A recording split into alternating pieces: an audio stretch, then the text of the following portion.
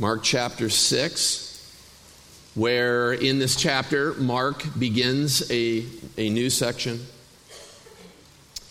Mark chapters 1 through 5, I declared as Jesus' initial ministry in Galilee.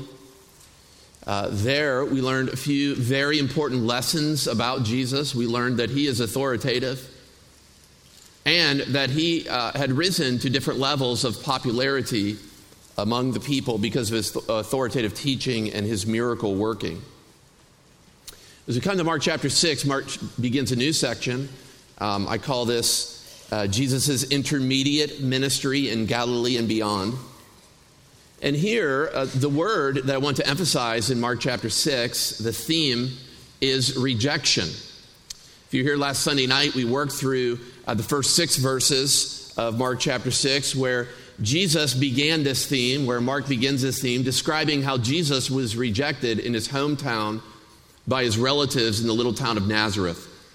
Although that town maybe only had 150, 200 people, Jesus goes back to Nazareth. He begins ministering there. And initially, they are astounded at Jesus' miracle working. They're astounded at what he has to say. They say, what sort of wisdom is this? But then they convince themselves that that something must be up, that you cannot trust this person because of Jesus' background. He was actually one of them. He came from Nazareth. They knew him very well. And so by the end of verses 1 through 6, they actually take offense at Jesus when they consider him and his background and his claims. Well, Mark's next 2 stories, starting in Mark 6, verse 6, in the middle of the verse and down through verse 30, Mark's next 2 stories are woven together again. There's a story embedded within another story, which is similar to what we've seen over and over again in Mark's gospel. These next 2 stories emphasize rejection as well. So while these stories might seem unrelated, I was listening to one preacher this week speak on this passage, and he was saying that they were just random stories. While it might feel that way and seem that way, these 2 stories are related. There are similar themes and traits that draw them together, and Mark is making an emphasis. And so what we'll look at today are these 2 stories, the rejection of the 12 disciples and the rejection of John the Baptist. And we will learn from this book. We'll learn how Christ prepares his followers to face rejection. So first I want to look at the rejection of the disciples told in verses 6 through 13, also verse 30. This rejection starts with Jesus giving them instruction about a mission. So look in your Bibles at the middle of verse 6. It says, and he went about or among the villages teaching, and he called the 12 and began to send them out 2 by 2 and gave them authority over the unclean spirits. He charged them to take nothing for their journey except a staff, no bread, no bag, no money in their belts, but to wear sandals and to put on 2 tunics, or not to put on 2 tunics. Mark's story here about the disciples starts out with Jesus giving them instruction about a mission. We learn in the middle of verse 6 that Jesus is going to stay where he is in an undisclosed region in the city or in the province of Galilee, maybe in Capernaum, and Jesus is going to continue to teach and preach the gospel of Jesus Christ. But he's going to send out his disciples on mission into the regions around him. Now, for just a moment, before we look at these verses in a little closer detail, I want you to turn back to Mark 3, Mark chapter 3, and I just want to remind you of what Mark has already said about the mission of the disciples. Mark 3, verses 14 and 15. Verse 14, it says, and he, that's Jesus, appointed the 12, whom he also named apostles, so that they might be with him and that he might send them out to preach and have authority to cast out demons. Okay, so we learned early on in the Gospel of Mark, after Jesus calls the disciples, we learned that Jesus had 2 purposes for calling them. One was so that they might be with him. That is, that they might fellowship with him and partner with him as he traveled around in ministry. And the other purpose is so that he might, at some point, send them out as well to preach the gospel and to heal people and perform exorcisms and so on. And so the disciples to this point of ministry have been with Jesus. They've been walking around with him, observing him, partnering with him in ministry, and now comes the time where Jesus is going to initially send them out on mission. So turn back to Mark chapter 6 for a moment. As Jesus sends them out on mission, there's something that he's going to emphasize, and that is that they too will experience rejection as followers of his. And this is going to be a very valuable lesson for the disciples. I mean, it's one thing to see people unfairly treat a coworker or a supervisor. It's a whole nother thing when you are the person who's being rejected or mistreated. And so the disciples have traveled with Jesus. They've seen some people mistreat him, but now they're going to experience it themselves. And so as we look back to Mark chapter 6, Jesus describes their mission in a few details. I just want to emphasize three characteristics of it here. First, he says that they are to go out in pairs. He sends them out 2 by 2. I love the Greek expression. It's just literally 2 words. Duo. So now you know some Greek, right? Duo. 2 by 2. Jesus is pairing them up for mission. So as he teaches in Galilee, he's going to launch out 6 mission teams to go for an undisclosed amount of time into the cities and villages around Galilee and in Galilee as well. Now, the text does not tell us why Jesus sends them out 2 by 2. But I think there are a whole lot of logical reasons why this strategy is a good one.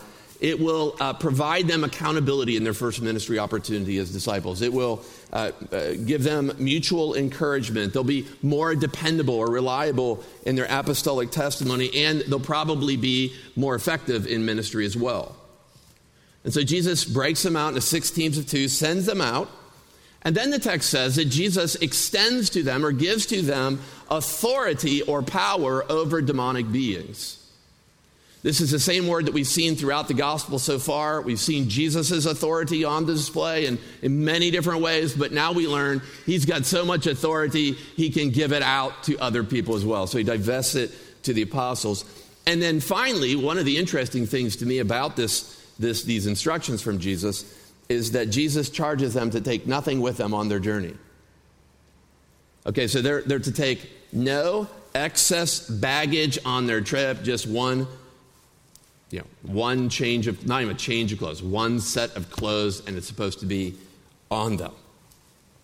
Now imagine, we have a team coming up as a church going to London, mission team. Imagine if I got with them as they were preparing to leave and I say, okay, here's our strategy. No bread, no bags, no money. Okay, and we just, left all the bags here, got your one change of clothes, you got one set of sandals, okay, you're good to go. Just go. I don't think what Jesus is doing here is establishing the protocol for future mission opportunities. It's not like he's just laying out, this is what missionaries should do. There are other passages of Scripture that talk to us about, living wisely, planning prudently as we minister and serve the Lord. But I think that Jesus is emphasizing something here. Not only does Jesus want his disciples to be unencumbered as they travel on these missions, he wants them to be dependent upon God for their daily provision. And so he tells them, not even 2 cloaks, not even 2 tunics are you to wear. Ultimately, I think one of the lessons we can draw from this is we must remember that God is more dependable or reliable for us than any amount of money in our checking or savings account. Okay? He's more dependable, more reliable. And I think of the text, he owns the cattle on 1,000 hills, the wealth in every mine. The point I want to make here is that God is never at an end of his resources. And if he calls you to do something, he will provide for you along the way.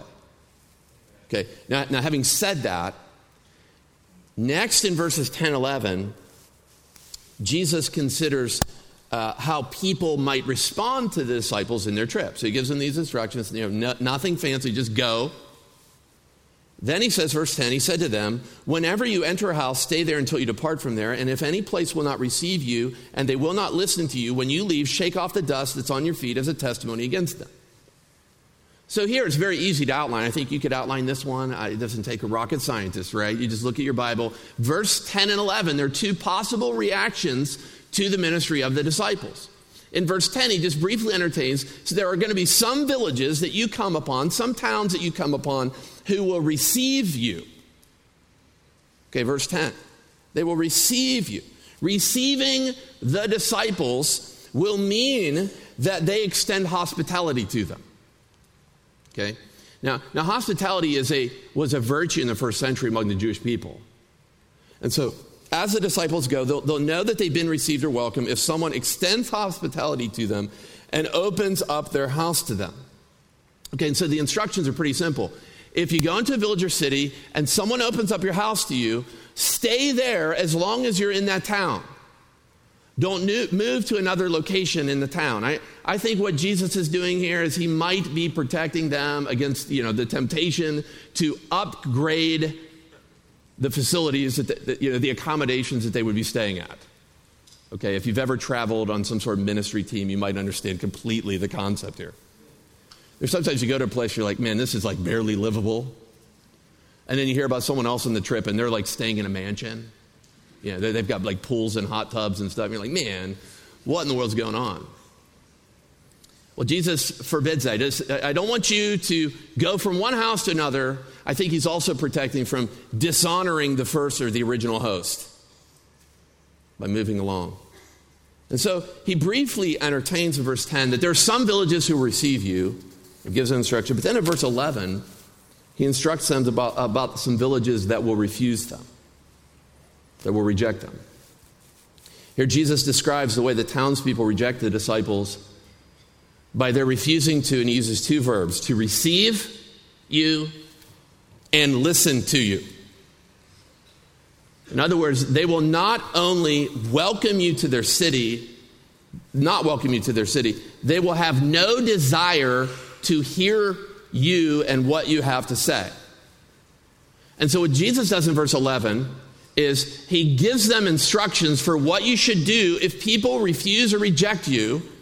And he basically gives the disciples a symbolic act to perform. He says, what you need to do in that case, if people refuse to receive or listen to you, you need to leave the city and you need to shake off the dust from your feet. You see that in your Bible, verse 11. Shake off the dust from your feet as a testimony against the people.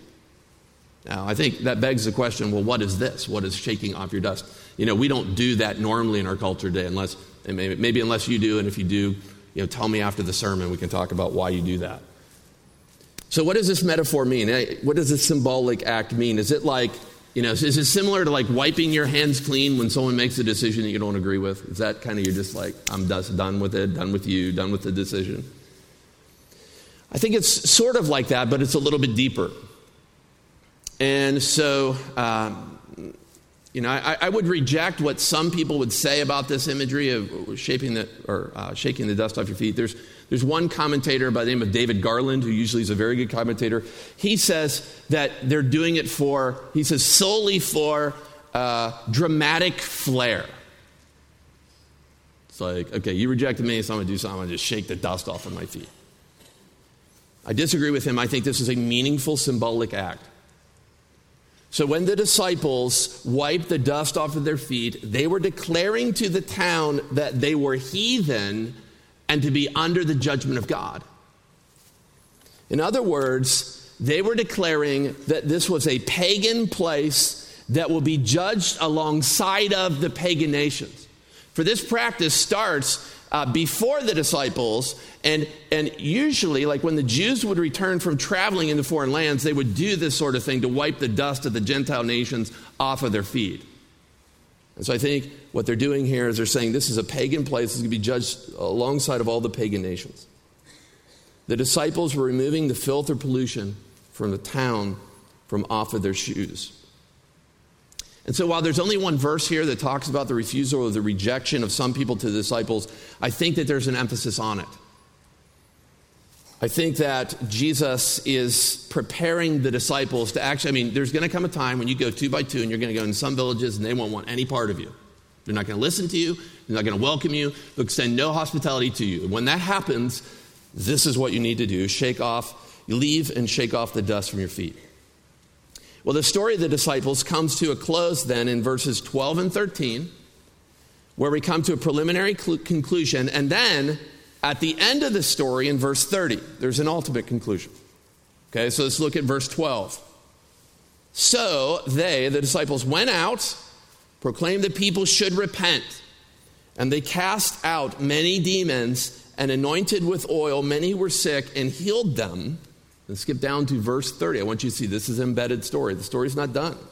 Verse 30, the apostles returned to Jesus and told him all that they had done and all that they had taught. And so what you learn about the disciples here is their ministry is much like Jesus's. Their primary message that they proclaimed in these 6 mission teams is that people need to repent. If you go back to John chapter 1, we won't turn there, but that's what John the Baptist was saying. That's what Jesus said as well. Repent. I think that this is shorthand for their preaching the same exact gospel that Jesus Christ proclaimed, that they heard him proclaim. And so, as a matter of fact, this is the same gospel we proclaim today as followers of Jesus Christ. That is, that people are lost, dead in their trespasses and sins, and they need someone to save them. The only person who can save them from the punishment of their sin in hell is Jesus Christ. So if you're here today and you don't know Jesus as your Savior, I give you the same exact message of Jesus and his disciples 2,000 years ago. Repent and believe the gospel, the good news of Jesus Christ the Lord. Having said that, their teaching is repent. They cast out demons, they anoint sick people with oil, and they heal them. Sounds a lot like Jesus' ministry. The only new ingredient is this anointing with oil. And so I think it's just good for us to consider it for a moment. What is the anointing of oil? Why were they doing this? Well, I think it was common practice in the first century to pour olive oil over someone's injury because it was their belief, and I didn't study because I'm not a physician. They believed it had some medicinal value, okay, and that might very well be the case. Many people, however, took it a level beyond that, and they thought that this, if you put olive oil on someone's head, you anoint them, you anoint the injury, that this was a sure way of healing the disease. The problem was it did not work all the time, though. And so I don't think that the disciples are actually doing this for some sort of magical reason, but it's a symbol of God's grace that is necessary to heal these people. It's a symbol of the request that they're making to the Lord, that he would heal them with his blessing and spare them. Well, as we go throughout this mission of the disciples, details regarding the actual mission I find to be very sparse. I have so many questions about these 6 mission teams. But Mark's main point is not to tell us everything that he knows about the first mission trips of the disciples. He does not tell us where they went, what happened in every city, what cities that they visited. He doesn't tell us what cities they condemned by wiping the dust off their feet. He doesn't tell us even how long this lasted. But Mark wants to emphasize, I believe, how Jesus prepares his followers to face rejection for his cause. And I think that message will not be lost upon Mark's original readers. Remember, weeks ago now, I said that the Gospel of Mark was written originally for Roman believers in the late 60s AD. I said that I believe that the Gospel of Mark is less an evangelistic tract like the Gospel of John is. It's not primarily made for lost people to show them that Jesus saves, although they can get that from Mark's Gospel. but that Mark's gospel was originally composed as a discipleship manual for early believers who are enduring suffering and persecution for the cause of Christ. So these believers, this book is originally written to live in a city where in the next 5 to 10 years, there will be unprecedented persecution and attacks on the name of Christ. So that Simon Peter himself, who is in some way responsible for the Gospel of Mark, will be crucified upside down under the hand of the Roman ruler Nero. Not only will Simon Peter be crucified upside down, one of the greatest apostles to ever lived, Paul the apostle, will be beheaded in the same city. And this persecution will go much deeper than these two apostles. It will extend to the church as well. Some of them will be mistreated, persecuted, and martyred. Some of the believers who the original audience who read this gospel will soon be impaled on poles and used to light the city of Rome at night on fire. And so the Gospel of Mark is like a discipleship manual that prepares believers to enjoy rejection.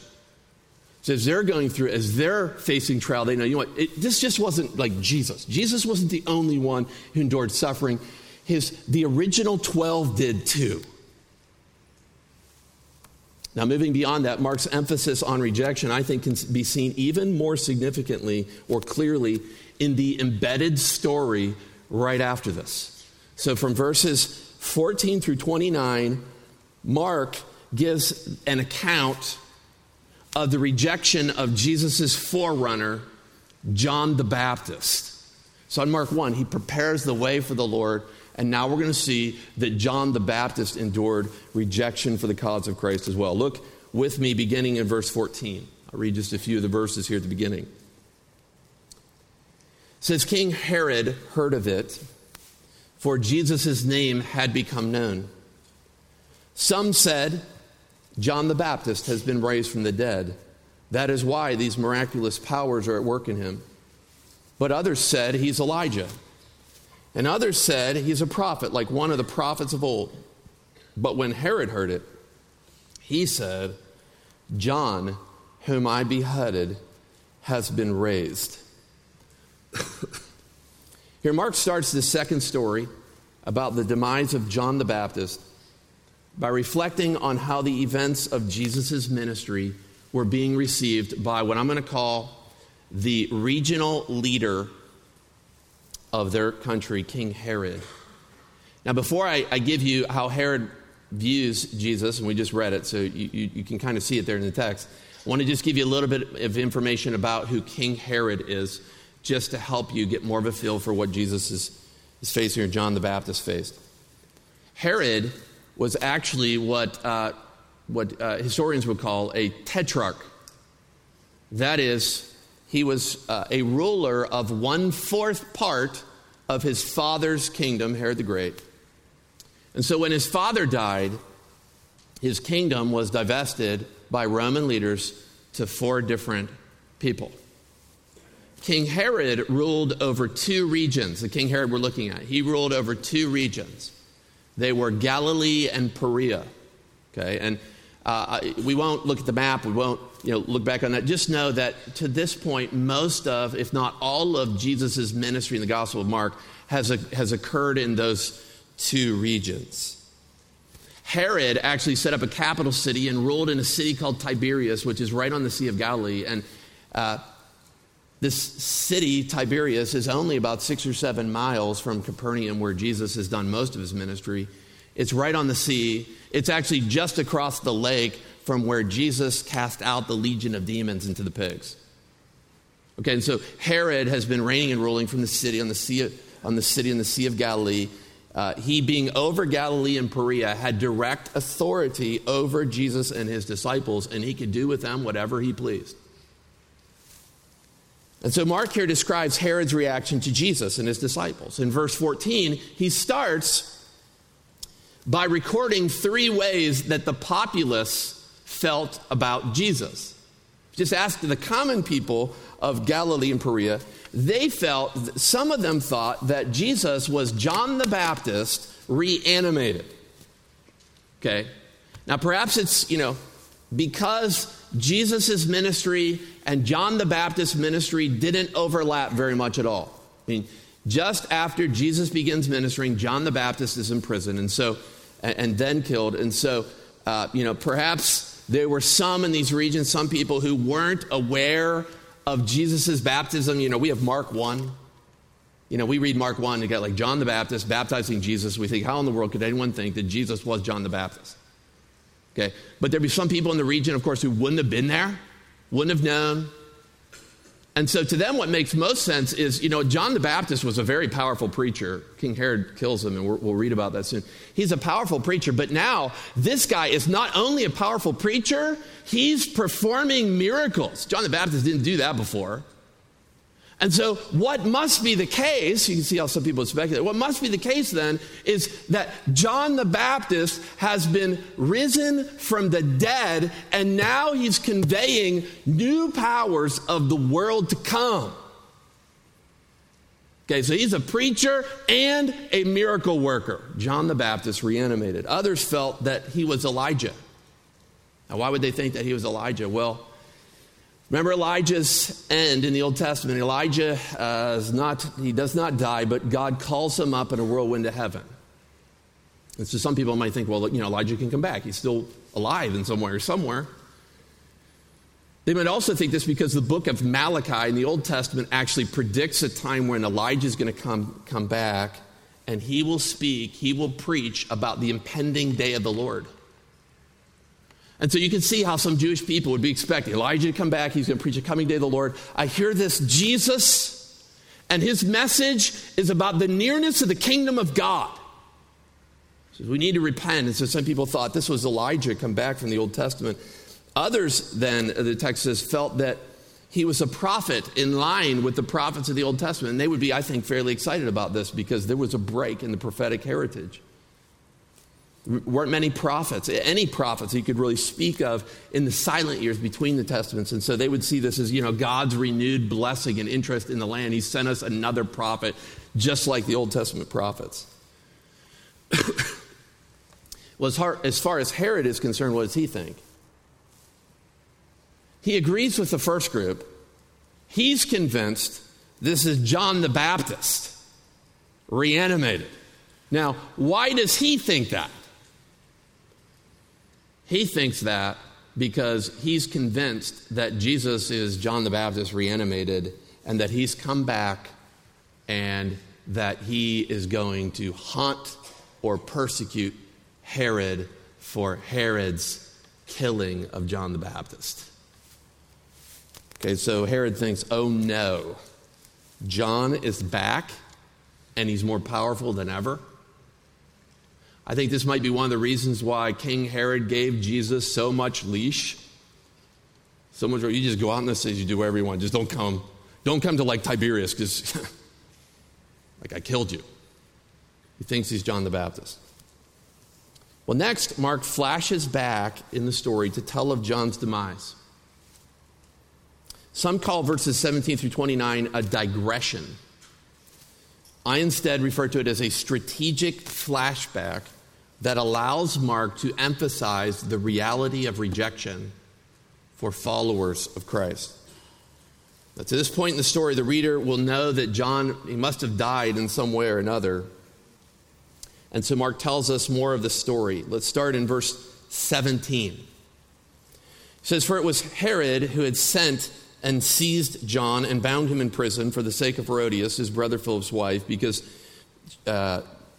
he had married her. For John had been saying to Herod, 'It is not lawful for you to have your brother's wife.' And Herodias had a grudge against him and wanted to put him to death, but she could not, for Herod feared John, knowing that he was a righteous and a holy man, and he kept him safe. When he, Herod, heard John, he was greatly perplexed, and yet he heard him gladly." Okay, that story's pretty easy to see. You see, John's demise starts with his imprisonment. There's a woman by the name of Herodias that demanded that John be imprisoned. The reason she does this is because she had previously divorced Herod's brother, another Herod, and had decided to marry this Herod, and John was continually speaking against it. He says that the law of Moses forbids this sort of marriage. So he's continually counseling Herod, you cannot continue on in this relationship. And so Herodias demands that he be imprisoned, but that wasn't enough for her. I mean, if we read the story, we find out that she wanted him dead. She took great personal offense to this. She wanted him dead, but he's protected by someone. He's actually protected by Herod, the king. Because Herod felt that John was a holy and a righteous man, and he feared him. He actually even was strangely attracted to John the Baptist's preaching, although it perplexed him. Maybe he convicted him, I don't know. But one day Herodias wakes up to an excellent opportunity when it becomes King Herod's birthday. Okay, this is a day when Herod will engage in debauchery of all forms, or many forms, and he will basically live the day in a drunken stupor. And so let's look at Herod's birthday in verse 21. It says, but an opportunity came for Herodias when Herod on his birthday gave a banquet for his nobles and military commanders and leading men of Galilee. For when Herodias' daughter came in and danced, she pleased Herod and his guests. And the king said to the girl, ask me for whatever you wish, and I will give it to you. And he vowed to her, whatever you ask me, I will give you up to half of my kingdom. And she went out and said to her mother, for what should I ask? And she said, the head of John the Baptist. And she came in immediately with haste to the king and asked him, saying, I want you to give me at once the head of John the Baptist on a platter. And the king was exceedingly sorry.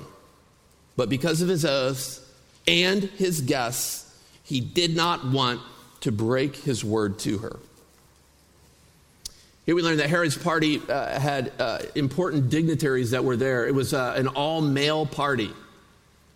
And he had men who were rulers, military leaders, and region officials who were there.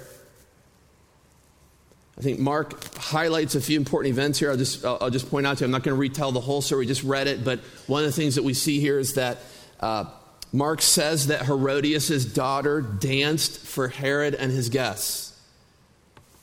Okay, now you probably have heard preaching on this before. You probably have heard someone talk about this before, maybe not, but if you've heard preaching on it, you probably heard it explained that she danced in an erotic or a sensual way before King Herod, and that's what the word pleased means. This all-male group of like drunken men at this party. And that's quite possible. Matter of fact, one commentator, he says it this way. He says, Herodias' daughter danced seductively and greatly appealed to the lustful passions of these unregenerate pagan men. One word of caution, though, I want to give you about that is that the text does not come right out and say that it was a sensual dance. Okay?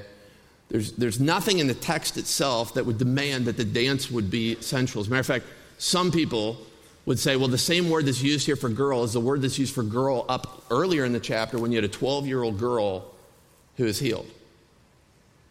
Okay, so it might not be that she performed an erotic or a sensual dance, but a case can be made for it, however. And I actually think it probably was a sensual dance that she performed for these men.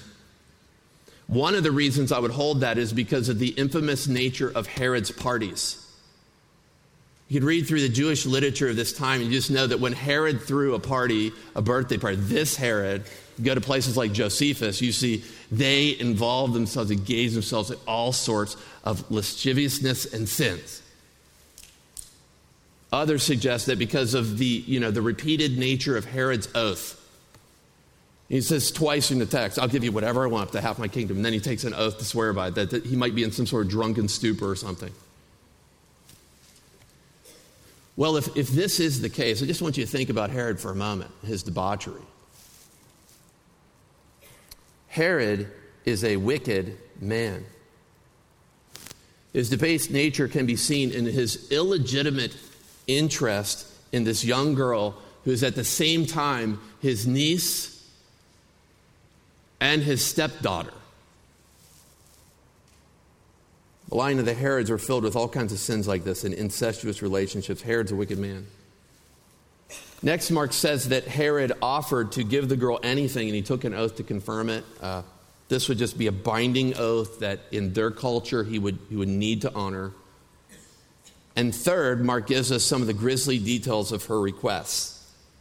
She's instructed by her mother for the head of John the Baptist, and Herod reluctantly consents.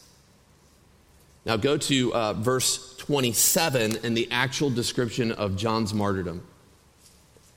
It says that immediately the king sent an executioner and orders to bring John's head. He went and beheaded him in the prison and brought his head on a platter and gave it to the girl, and the girl gave it to her mother.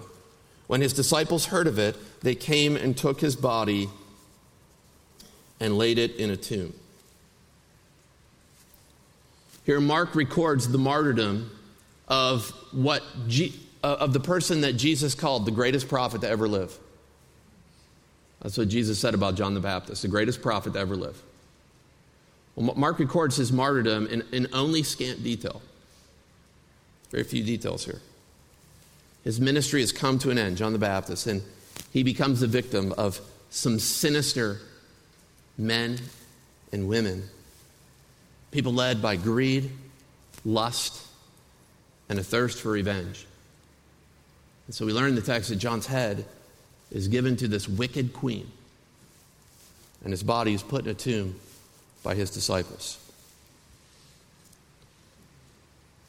So in our sermon this morning, we have considered the rejection of the 12 disciples and John the Baptist. I've chosen for a title for this sermon, Welcome is Possible, but Rejection is Likely, for the followers of Christ. Mark gives two narratives to acquaint Christians with the reality of rejection.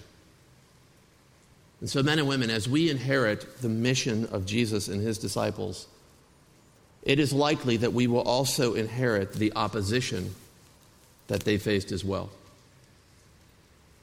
This is not only true of Mark's original readers, the Romans, in the first century. It is true of the followers of Christ today. David Garland, a commentator on Mark, had a very powerful statement as he was coming to the point of application. He said, quote, he said, "The world is filled with villainous people in high and low places today who will try to rub out the messengers of the gospel and their disturbing message." End quote. The world is full of villainous people who'd like nothing better to rub out Christianity and our message of Jesus Christ and him alone. So, for instance, it should not surprise us if people in powerful positions attempt to squelch Christianity in America by using unfair financial burdens and taxation. Okay, so like there's this theory about previous administrations and maybe them targeting Christian organizations, Christian universities and colleges, and trying to make it more financially difficult on them, or even encouraging the IRS to go after Christian universities and ministries. Well, I don't know enough to know whether or not that was true of any particular administration, but I will say this: it should not shock or surprise us if that ever happens. Right? If they did it to Christ, they wanted to rub him out.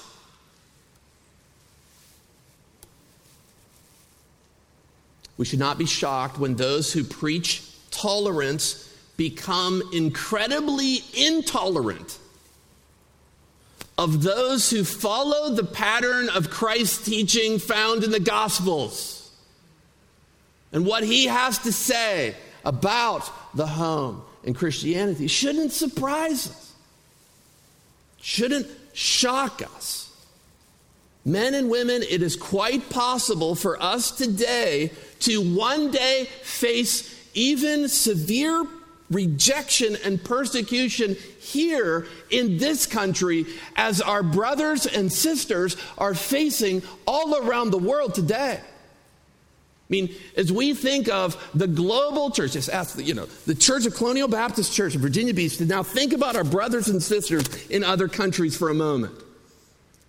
As we consider the global church, estimates are that there were over 90,000 Christians martyred for their Christian faith in 2017 alone. That is, people are singled out, some cases beheaded, other cases bombed or shot for their statement of faith in Jesus Christ.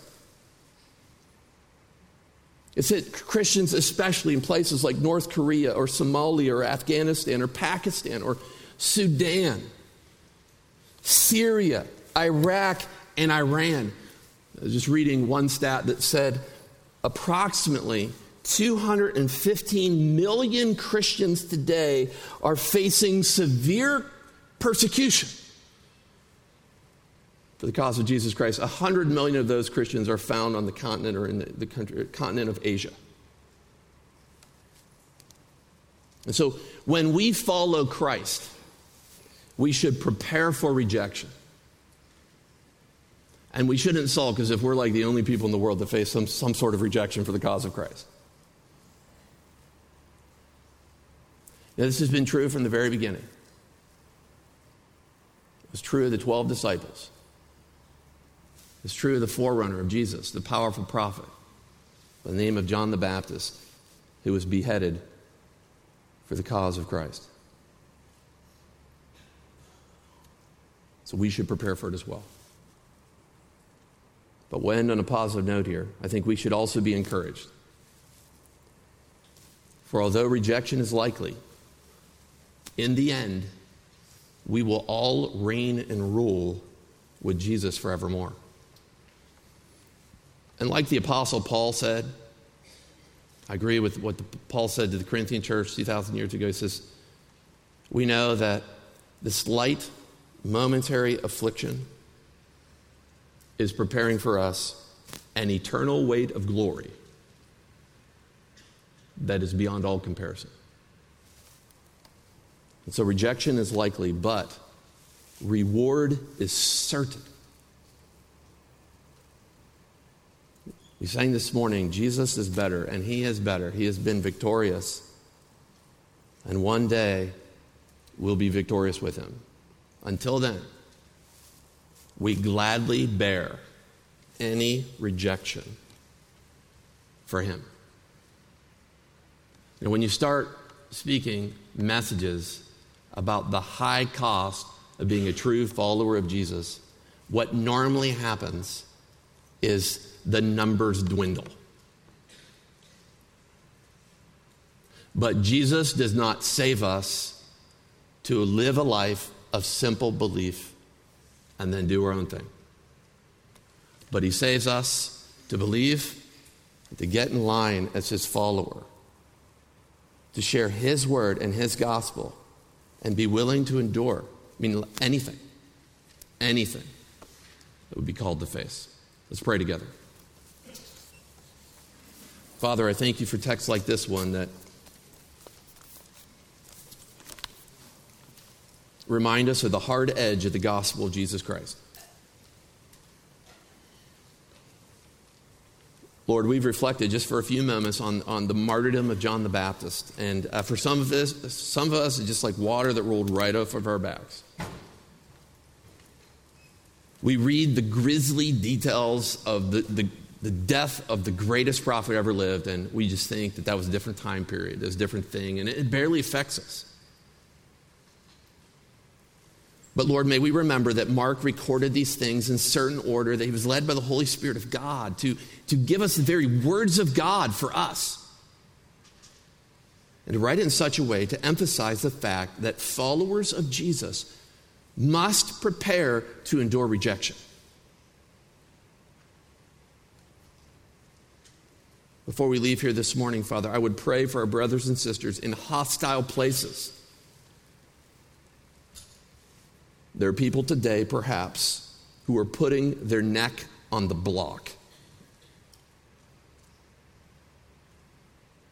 I pray that you would give them boldness, faith in Christ, and that you would use them. As we consider the task that you've given to us in our country, I would agree it's unfinished. May we share the gospel of Jesus Christ as well. May we adhere to what Jesus says and be willing to endure whatever comes. Whatever comes. Welcome is possible. Some will receive us, but rejection is likely. And may we be prepared to face that through the power of the Spirit. In Jesus' name I pray. Amen.